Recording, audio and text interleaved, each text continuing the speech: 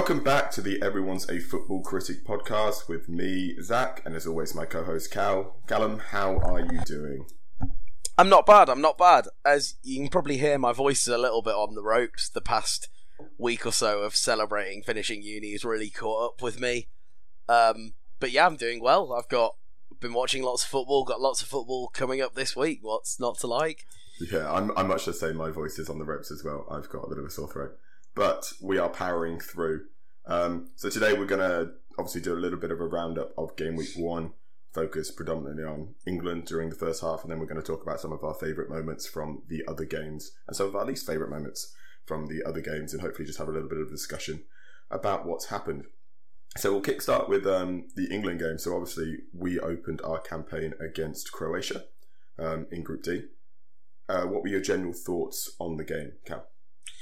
I thought it was a good game. I thought we looked pretty good, to be honest. I don't think Croatia were that threatening. I can't think of a save Pickford had to make, really. There might have been a couple, but it's not like they were missing big chances. A couple of questionable decisions within the lineup. But overall, I'd say pretty positive. We won the game, which is all that matters, really, in a tournament. You can play as shit as you like. Getting the points on the board is really important. I don't think, having watched we'll obviously come on to it, but having watched the Scotland-Czech game and the England game, we should really be beating both of them. Sort of looking, not to dismiss them, but having watched that, we should be beating both of them, no trouble, really. Yeah, absolutely. It was a really...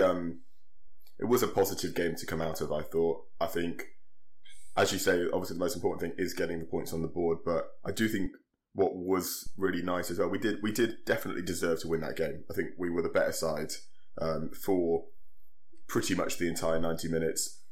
We created a couple of really nice chances. Obviously the one that we scored, Kane had that really nice opportunity at the back post, and a bit more kind of decisiveness in the final third. We probably could have got ourselves into a better position. Obviously Foden hit the post as well. Yeah. So on another that was so close. That was close. on another day, that's 3-0, or at least one of those other ones goes in, and particularly Kane's, you kind of expect him to be scoring that. But yeah, I agree. I think it was all really positive. You mentioned some of those interesting lineup decisions. I think the big ones were obviously Trippier at left back, starting Phillips in the double pivot alongside Rice, or slightly ahead of Rice actually, as it turned out, but we'll talk about that. And then obviously starting Sterling as well. And starting Mings, I would say. Yeah, and I think that's probably fair enough. We should probably start with both of us have spent the past 3 episodes slagging him off for always having a mistake in him, which he absolutely does, and stand by that. He played an excellent game, didn't put a foot wrong. I think he'll probably start the next game as a result of that. I was very impressed with him. I think it's important not to forget, however, that he is still that same player. He's not lost the ability to make a mistake just because he's playing really well. And it's all about being proactive rather than reactive, and sort of looking, actually, what are the issues that could come from this lineup. So regardless of the fact that we won, I would say our back four was probably the weakest sort of group of players in our side on the pitch. So this wouldn't be opposed to any changes. I think that's a fair point, because I think when you look at that lineup come out, you obviously see there being some weaknesses there. And I think what concerned me was you're playing Mings on the left-hand side of that too, because he's left-footed to help him build up. But then you're playing Trippier as a right-footed left-back, which completely negates any of the benefits that you get from playing a left-footed centre-back to begin with. And Mings actually isn't that good in build-up, and we tend to build up quite slowly. But it worked yesterday because we weren't building up slowly at the back. We were hitting the channels quite quickly to bypass Croatia's midfield. So both the Mings and Trippier decision actually worked out okay, because Trippier is a better defender than either of our other two left-back options. And Southgate didn't really care what he was going to do on the ball. It's the same on the other side with Walker. He wasn't bothered about whether they could build up well down that left-hand side or the right-hand side for Walker. We were just trying to hit the channels and hit Sterling really quickly so that we wouldn't have to deal with Modric, Brozovic, and Kovacic in the midfield, and that's basically how we won that midfield battle. So that's not going to be the case against Scotland, because we won't be trying to bypass their midfield because they play with a back five. So at that point, I think that's when those decisions will probably be a bit more of a concern. But obviously it depends. I think this lineup decision and the success of it just goes to show that Southgate clearly does have an idea with how he wants to play. And if the lineup comes out now against Scotland and he does have something a little bit questionable, I will probably assume that he does have an idea for it, rather than just thinking that's a bit of a mistake. But yeah, I agree. I think Mings in particular had a really good game defensively, and Trippier was okay defensively as well. But what about Calvin Phillips then? Oh, he was great. That must have been really enjoyable for you to watch as a Leeds fan. I've always been a big fan of his. I remember you saying, like, a couple of years ago when you were in the Championship, he should be getting a look in at the England side. He's proved everyone, of all the players in the team, he's the one who's kind of been doubted the most, I guess. And he's really stepped up and shut everyone up. I found it really interesting. So it was obviously, when the lineups came out, it was looked at as kind of a 4-2-3-1. At some points, it almost felt as a 4-3-3 because of how high Phillips and Mount were pushing. It was almost as if they were kind of the centre mids. We had Rice as sort of a single pivot with them. Like, there were points where Phillips was higher up the pitch than Mount, and Mount was the one dropping back. It wasn't like Mount was in the 10 role. No, it was just Phillips didn't put a foot wrong, put some really good passes in. I think he got the assist for the goal. Mm-hmm. Yeah, man the match for me. Yeah, I think easily. I think that's what impressed me, because I think I've been a big fan of Phillips, obviously, for Leeds, and also thought that he's got a lot of unfair criticism for England, essentially because you look at a Rice-Phillips double pivot and you think that's so conservative. That's two holding midfield players. Mm-hmm. Why are we playing two holding midfield players? But Phillips wasn't a holding midfield player today, and he shocked me at how well he played the box-to-box 8 role. As you say, like, he got forward beautifully. I mean, for that goal, I've never seen Calvin Phillips carry the ball so well. That was really impressive, and he managed to get involved in the attack a lot more than he ever has the license to for Leeds. So that was really impressive. And you're right, it basically did end up being a 4-3-3 with basically Mount as an advanced 8 over in the left channel. He was drifting into the left half spaces a lot. Phillips was more box to box on the right hand side, but would get up and down, and in defensive transition would basically drop in alongside Rice to keep things a little bit tighter. But yeah, I mean, it was great. He basically played Phillips as he might play Henderson or something like that. So that was really terrific. And I'm not surprised at how well Calvin Phillips played, but I am shocked at how well he played in that role. I just didn't think that would necessarily be something he could do that effectively. But he was absolutely magnificent. I think the biggest compliment I can give to him is that I saw multiple people tweeting out on Sunday just saying, I could not have been more wrong about Calvin Phillips. Like, he's fully shut me up, proved wrong. And I love that. That's like sort of being willing to go, yeah, we gave him a bit of a harsh time, but actually, bloody hell, what a player. Because he was just excellent. He was terrific. I mean, I think the apprehension at having him play alongside Rice was understandable, but he just didn't do that. He just played as a box-to-box 8 and was brilliant. I mean, he had 100% passing accuracy as well in the first half. I think he finished the game with about 97% or something. I mean, that's unbelievable. For a game where you're playing in the midfield up against Modric, Brozovic and Kovacic, I mean, what a performance from Calvin Phillips. And I mean, that's absolutely just fabulous. And I think it's interesting now how fickle football can get, because nobody will question the decision to start him against Scotland, and everyone will be clamouring for him to start. They would be concerned if he didn't start, and I think that's quite funny, going from one extreme to the other. But yes, well done, Calvin Phillips. That was absolutely terrific. So what about Raheem Sterling then? Because I think naturally there was a clamouring for Grealish to start this game after the season he's had with Villa, and also the impact he's made in the England teams that he's been involved with. So, Sterling, what do you think? Yeah, we kind of said it on the last episode. You were definitely more for it than I was. But we both touched on the need for, or the similarities between all the other sort of attacking midfielders in the squad. They're sort of all of them, even Rashford, who's got a bit of pace, they prefer the ball into feet and then be running at people. Whereas Sterling's the only like traditional winger who will. He's obviously not quite a traditional winger, but he's the only guy who'll run and stretch the opposition and give those creative players space to create. And he did just that. He did exactly what he was there to do. He scored, which is great for him. First goal at a major international tournament, I think. Yeah. Which is, when they said that, I was kind of thought back and was like, yeah, it is, but that was quite a surprising stat. I thought he had a decent game. I think he'll probably end up starting against Scotland for the same reason, but I wouldn't be too surprised seeing him pushed onto the right with Grealish coming in.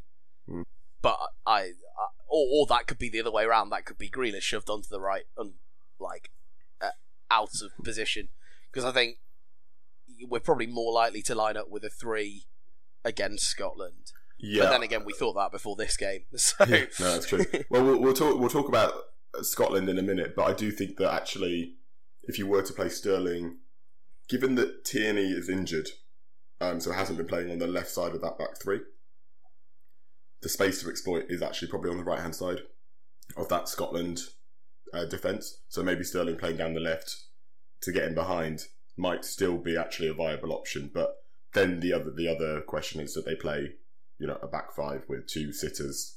Well, I guess more like 1 sitter.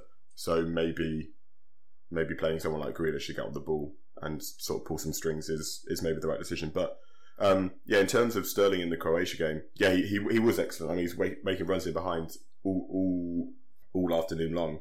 Got the ball sometimes, didn't get it other times, but pulled that space out. It worked well as well, because then the balance between Sterling, Mount and Foden just seemed right. I mean, Sterling was getting in behind a lot. He was coming in field to make those sort of like runs across the back of defenders, those sort of blindside runs, really asking questions. And Mount was drifting into those left half spaces a lot, because as we say, he was more of an advanced 8 rather than sort of taking up the central positions very often. So that gave Kane the space to drop back as well. So Sterling kind of bombing on in behind meant that Mount could drift into those left half spaces and Kane could drop into the 10 role. And then Foden just kind of does, well, what Foden does over on the right-hand side. I mean, I thought he had a decent game as well. I think we need to get him on the ball a little bit more, but he looked dangerous when he got it. So yeah, easily the right decision. So glad that he got a goal as well, because I think that just shuts people up a little bit. I mean, given Calvin Phillips' man of the match performance and Raheem Sterling goal, I mean, that just I think a lot of people have just put their hands up and said, maybe Southgate knows what he's doing a little bit more than we gave him credit for. And I think, me included, I wasn't sure that he was going to be making the best decisions here, but I thought that worked out absolutely wonderfully, and Sterling had a great game, I thought. Yeah, you're saying just about Kane dropping deep. I'm gonna move on to that, because it's something he did at the last World Cup as well, and it's something I know he does a little bit for Tottenham, but not to the extent he does for England. He was just so deep so much of the time, and it wasn't, he would get the ball and then he's meant to be the most far forward player. There's no one else there in front of him, because it's not Tottenham where you've got a Son running down the wing or whoever. I don't know if it's a Kane decision or a Southgate decision. It's just something I always wonder. There were multiple points in the game where I thought, you are bafflingly deep and you don't need to be. And I think as a result, that gets him quite a bit of probably unnecessary stick.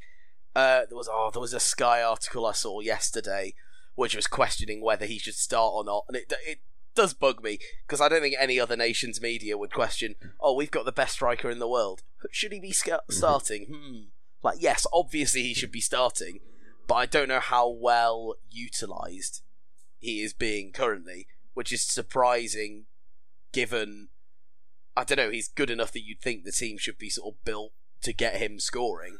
Yeah, I think that's fair, but he does do it a lot for Spurs, and it's just that Spurs don't have any of the ball, so when he does do it, it's in transition, so that you don't see him there as often, because he just drops deep, gets the ball, turns and plays the pass, and then that's it. Whereas we had a little bit more of the ball than Spurs tend to have when we play Croatia, so I think he was just more noticeably deep. And I agree, there were occasions where he was picking the ball up at the halfway line and then turning into banks of Croatian players, and you think that's not really beneficial. But I think it's a mixture between two. I think Southgate's just given him enough rope to kind of just do that, because he's built the team in a way that space is there for him to drift into. And I think essentially him dropping deep helped create the goal, because he drops deep, pulls a centre-back out when Phillips then goes past one of the Croatian players, and then that leaves the space for Sterling to make that diagonal run that he was making all day long in behind. Phillips slips him through, and that's a goal. So Kane's dropping deep did help facilitate that goal. I think basically if Kane scores that chance, I don't think anyone questions how deep he was dropping. I think it's just because he just didn't, he wasn't perceived as being involved in the game so much, and you're going to have some of those. But hopefully he can sort of pick up 2 or 3 goals against Scotland and Czech Republic, and then he'll be flying. But I agree. I mean, the question of whether he should start is absolutely ridiculous. I mean, he's clearly one of 2 of the best strikers in the world, and I'm sure he'll find his shooting boots, and that drifting deep will work better in some games than it will in others. That's just the reality, I think. The other thing then is, in the squad itself, Sancho and Chilwell were left out. Now, I've heard conflicting reports about injuries and stuff. I know Sancho was at one stage injured, but on the day, a couple of journos did say that they weren't injured, they were just left out. So obviously the situation is that obviously we've got a 26-man squad, but on match days you can only have 23, and you have to have 3 goalkeepers. So that's why. Oh, do you have to? I didn't realise that. Yeah. That's something I was going to question, because I saw both us and Croatia had 2 goalkeeper subs, which I thought was a questionable. Yeah, you obviously wouldn't do that under normal circumstances, but yeah, so that's the situation, because in a normal circumstances you have to have 3 goalkeepers in your 23-man squad. Yeah, so Sancho and Chilwell were left out. Now, if they're injured, fair enough, but if they're not, strange, don't you think? Yeah, I think leaving Sancho out is worse than leaving Chilwell out, because I think, like, realistically, we don't need more than one left back on the bench, and Shaw's perfectly capable, and probably a bit better in a 4 as well. So would be the choice to have on the bench.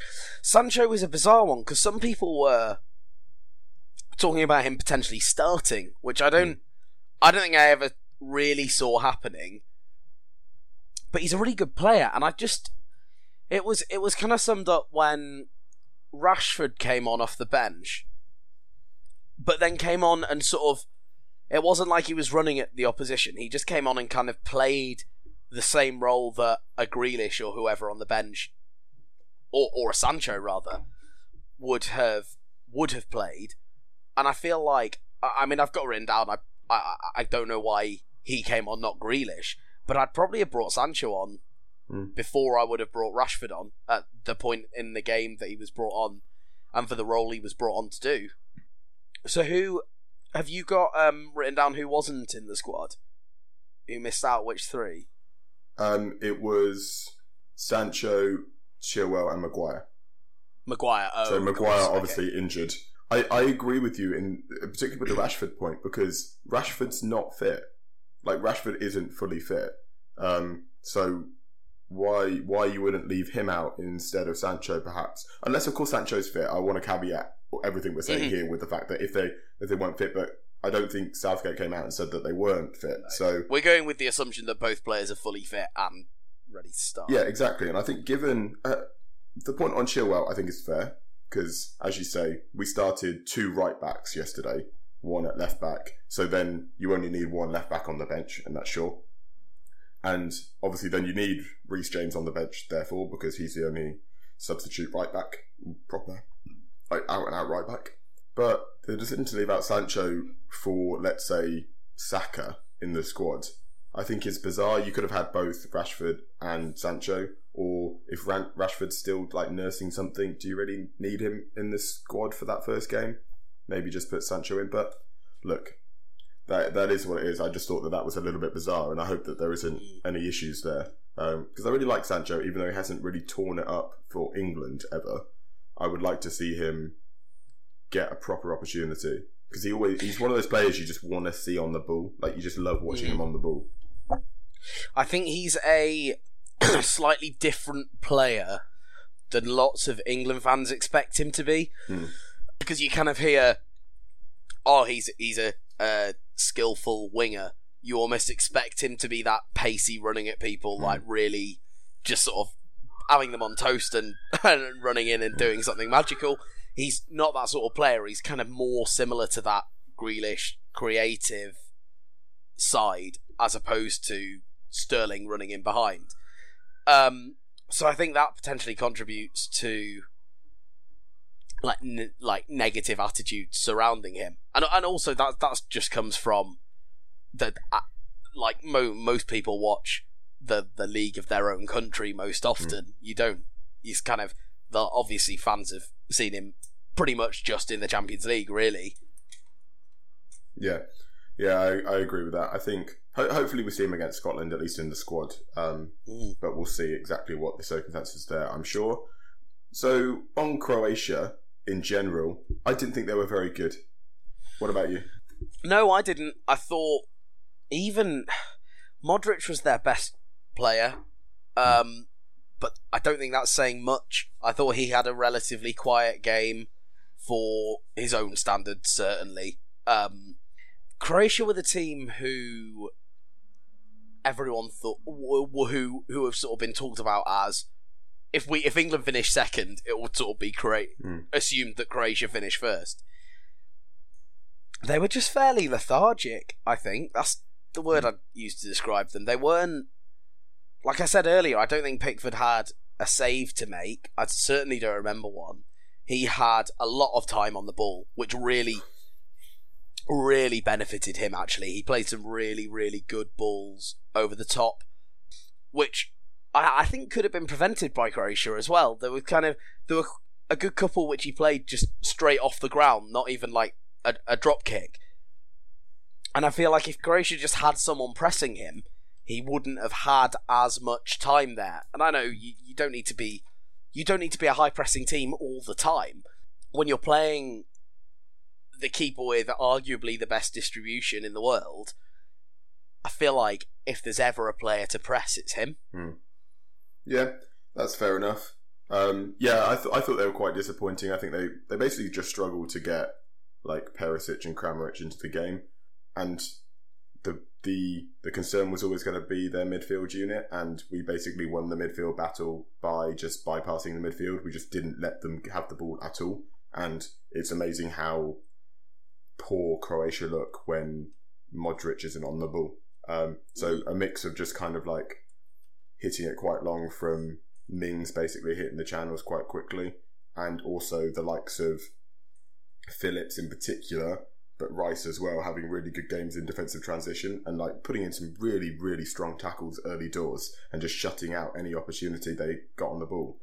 We managed to just sort of nullify their threat completely. So fair play to Southgate and fair play to that midfield unit of Rice, Phillips in particular, and also Mount to a lesser extent, because they were brilliant.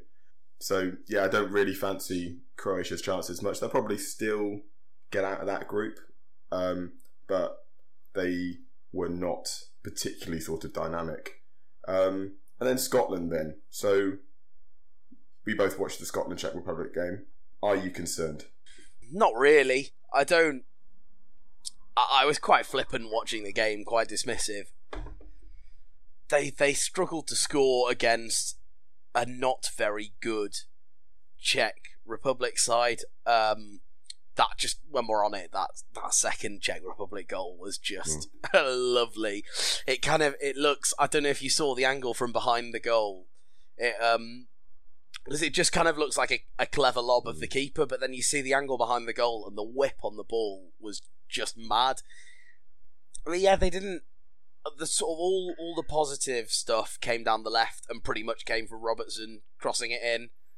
I think Walker should be okay with sort of handling that, or even Trippier or James. Like I don't have too many worries about that. I think Mings is very solid in the box at just clearing the ball and winning headers.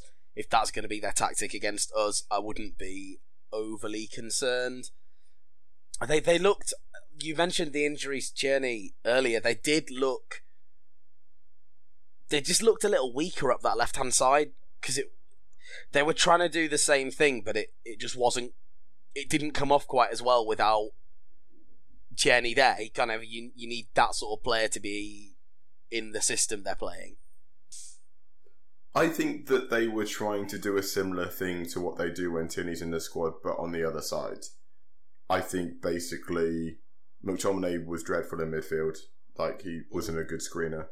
But then they were pushing Hendry as the right centre-back up really high, and O'Connell even further up, with then McGinn coming over to the right-hand side to try and overload that right-hand side and then switch to an isolated Robertson on the other side. Christie as well was playing up top alongside Dijk, and he was drifting out to the right as well, so they're really overloading that right-hand side and then switching to Robertson. I agree in the general kind of conclusion that we should be beating Scotland, but I think they'll cause us more problems than Croatia did. They were the much better side against Czech Republic for the entire game and lost out to just, 2 moments of magic from Schick and also just terrible finishing themselves. But my concern, if we played a 4 against them, my concern would be that Christie playing up front alongside Dijk drifts a lot. He's basically a winger playing as a striker, and if he manages to pull Mings out of position, which I think he'll be able to do, then that leaves Stones very isolated and will cause us a problem. So it's going to be interesting to see what we do there to kind of try and cope with that. I'm sure Southgate will be aware of the fact that they'll try and overload the right-hand side, probably, unless Tierney's back, and then they might change things slightly. But I think they'll still quite like the idea of isolating Robertson. The issue with isolating Robertson is, he's your best player, but he is still a left-back, so he's not exactly clinical when it comes to shooting. Like, he had that one not a great opportunity, but had that one opportunity where they broke through and he had that shot. And you just think Robertson probably isn't the most dangerous person from that position. But I do think they'll cause us problems. We should be winning, but I do think that it's probably worth playing the 5, just because then, actually, if you play Mings, for example, even in the 5, he can just follow Christie. Just follow him out wide.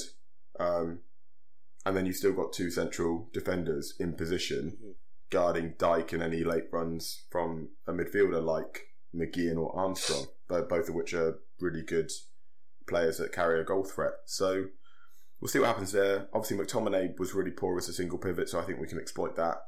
But yeah, I think we should be winning, but I don't think probably write them off too much, particularly because they looked a lot better when Adams came on as well. He provided a lot. Definitely. I was surprised he didn't start. Yeah, I think it's because they wanted to. Because I think in their heads it's Dijk and one other, and I think he wanted. And Christie was good. Like, Christie is pulling players out and stuff. It just wasn't as effective because the Czech Republic are really nice and compact. But whereas Che Adams is a bit more varied. He'll drop off. He'll drop into midfield. He'll push on. He's a bit better on the ball as well. So. I can see Adams starting instead of him against us, but we'll see. Right then, unless you've got anything else to say on that England game, do you want to move on to the rest of game week 1? Yeah, go on then. We've got a few categories that we're going to go through. Yeah, so favourite game? I actually really, really enjoyed that Hungary-Portugal game yesterday. I thought it was... yesterday was actually a great day for football all round, to be honest. Both games were good. But it was a very, very physical game, which I love. There was sort of some hard tackles going in.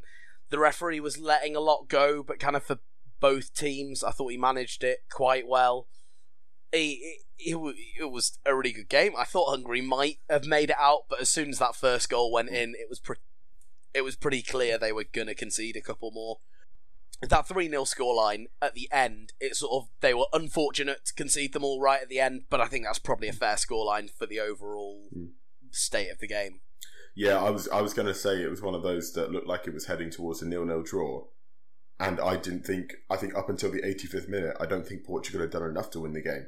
And then suddenly they did do enough in the last 5-10 minutes to win the game 3-0.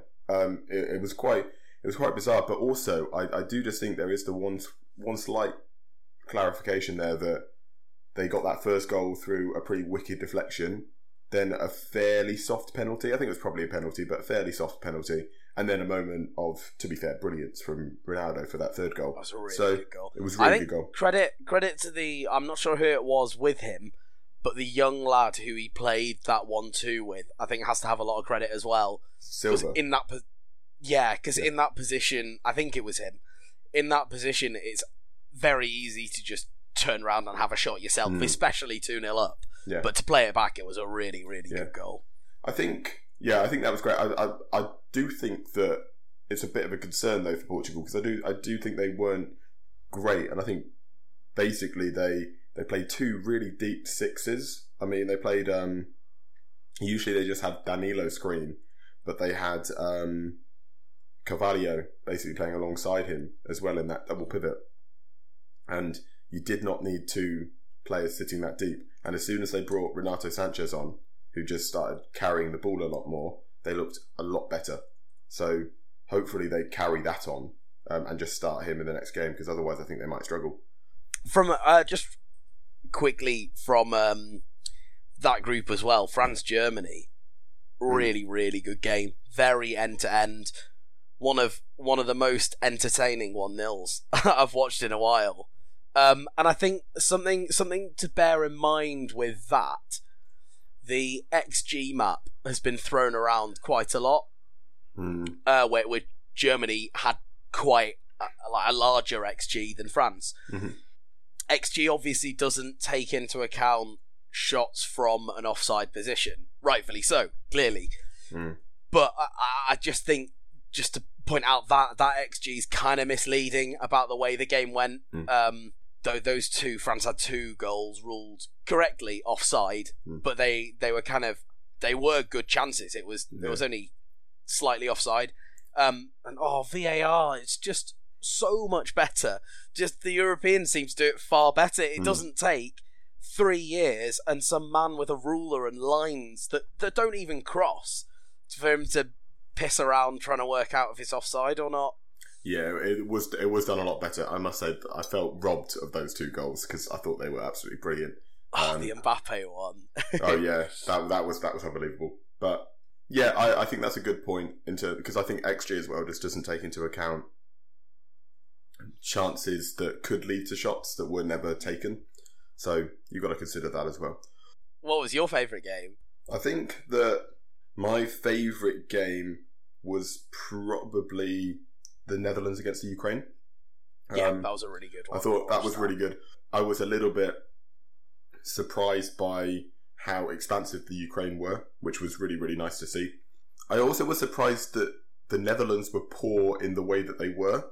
I kind of didn't expect them to be so bad in midfield and just kind of then be letting the Ukraine wander through them. But, a couple of wonderful goals from the Ukraine, and I thought Dumfries was excellent for the Netherlands.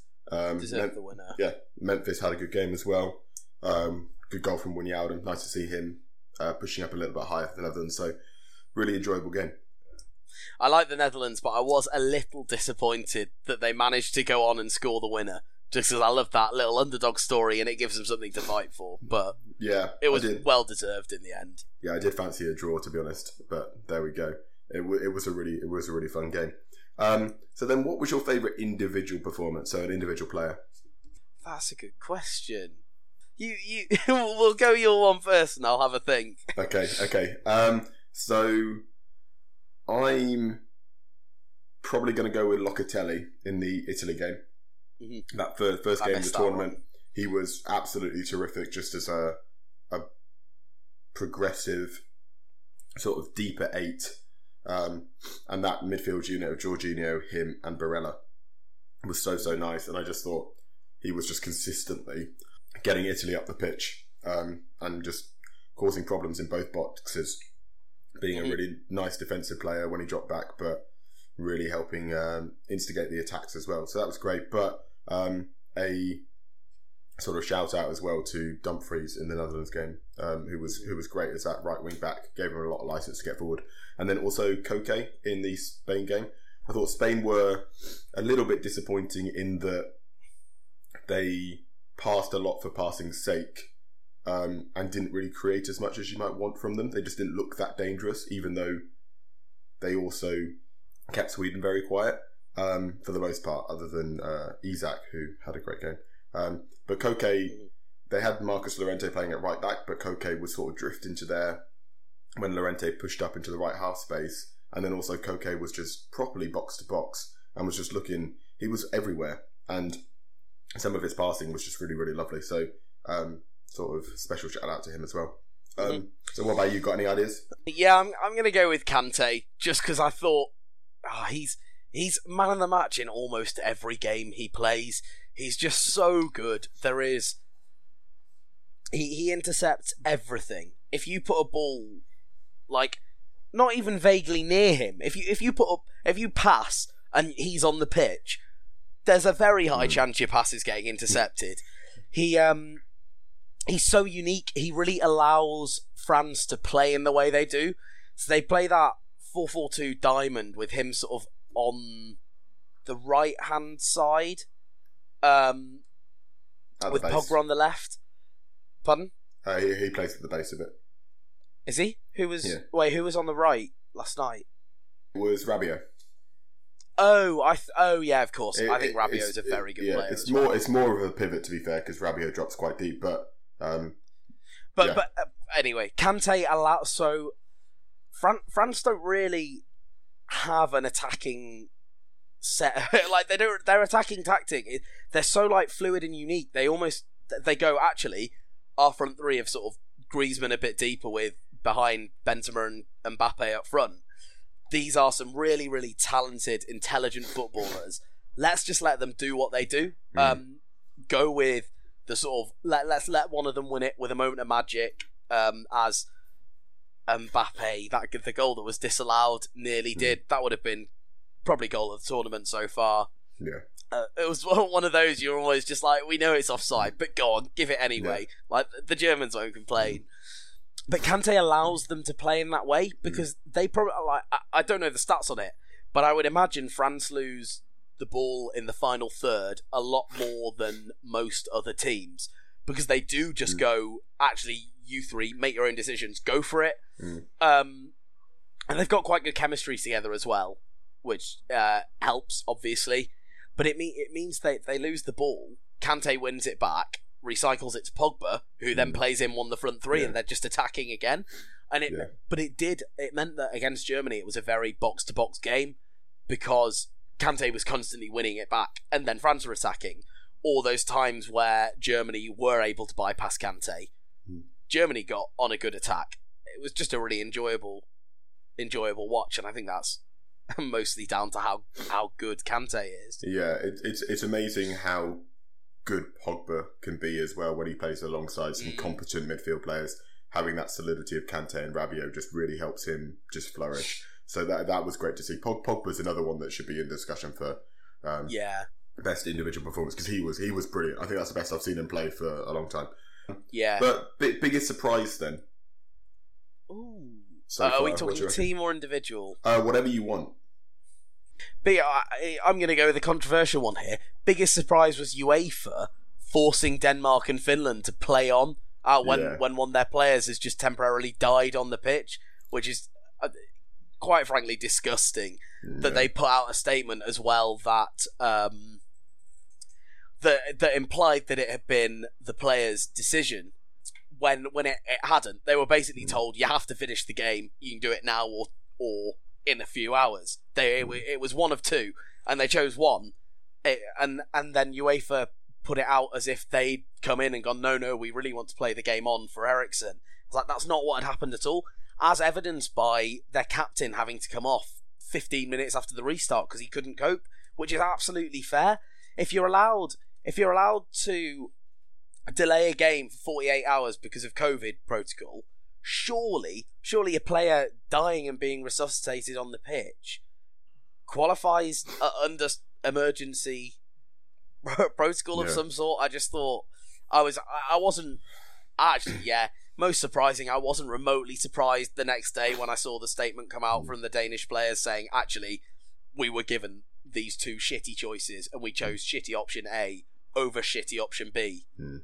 Yeah, it was poorly handled. I think at the very least they should have played the next morning.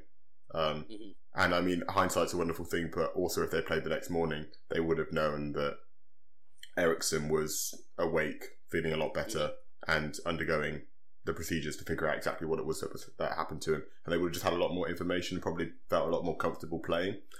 So that was poor, and obviously all the television camera stuff was really, really poor. And as I understand it, I think UEFA are in control of the cameras that are showing. So what exactly it is that is being filmed, although the BBC should have just cut to the studio as well, but that's neither here nor there. I think it's been talked to death. But yeah, and I we're no means the experts on this, but that was really poorly handled, and I think UEFA should have a real long look at themselves about exactly what it is that they're prioritising here. Yeah, and it's been said before, but the BBC obviously should have cut to the studio. But what sort of a person is able to see someone like that on the pitch and point their camera and zoom in at them, as opposed to going like, "This is horrible. Let's not film this." Yeah, absolutely.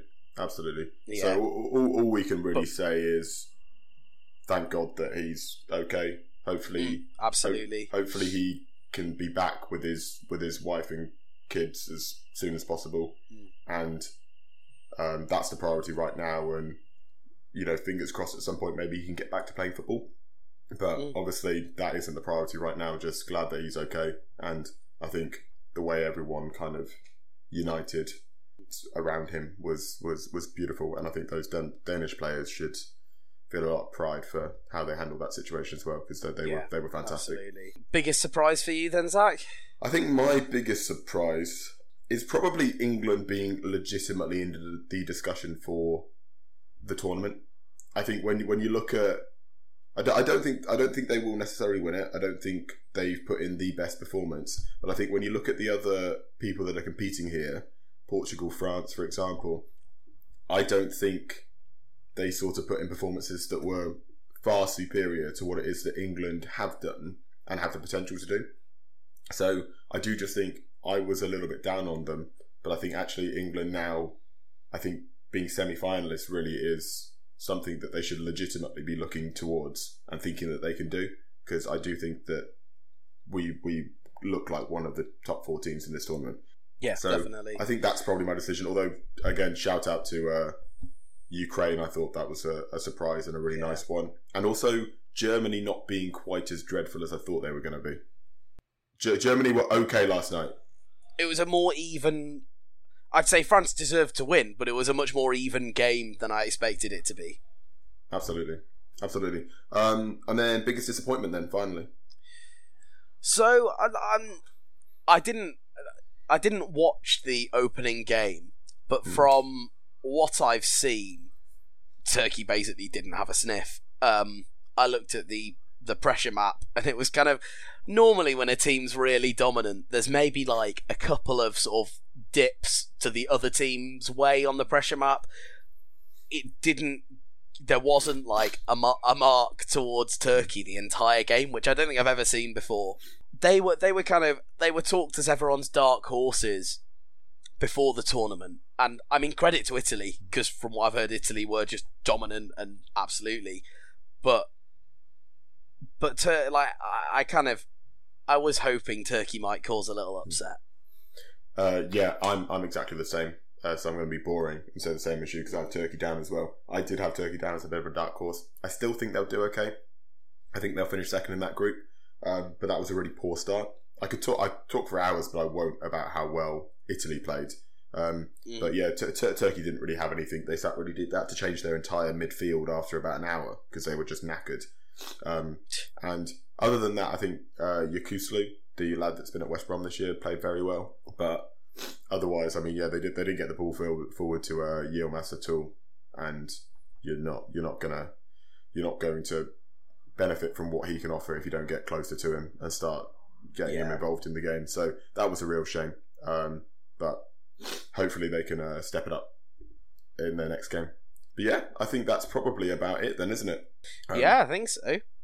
Well, thank you very much for listening to this episode. We'll be back in about 4 or 5 days, whenever the next game week ends, to do a roundup of that. Please like, subscribe, whatever it is, download it that you can do. Check us out on social media at EAFC_podcast. And yeah, see you soon. Thank you very much for listening.